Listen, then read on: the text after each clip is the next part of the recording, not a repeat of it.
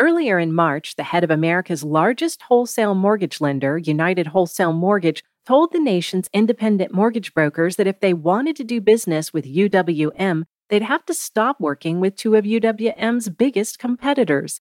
According to Gerard Scimeca from Consumer Action for a Strong Economy, limiting brokers' choice will ultimately mean fewer options and higher costs for consumers, including both first-time homebuyers and homeowners who are looking to refinance. What Mat Ishbia at U-W-M effectively did was instantly eliminate competition in the mortgage industry, and he did it by ultimatum, not by winning on the playing field.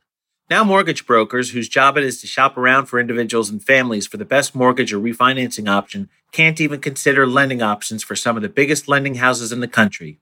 That will lead to fewer choices and higher costs. Limiting competition in this way always does. And that means that brokers are going to lose and American families are going to lose. To learn more, go to SaveBrokerChoice.com.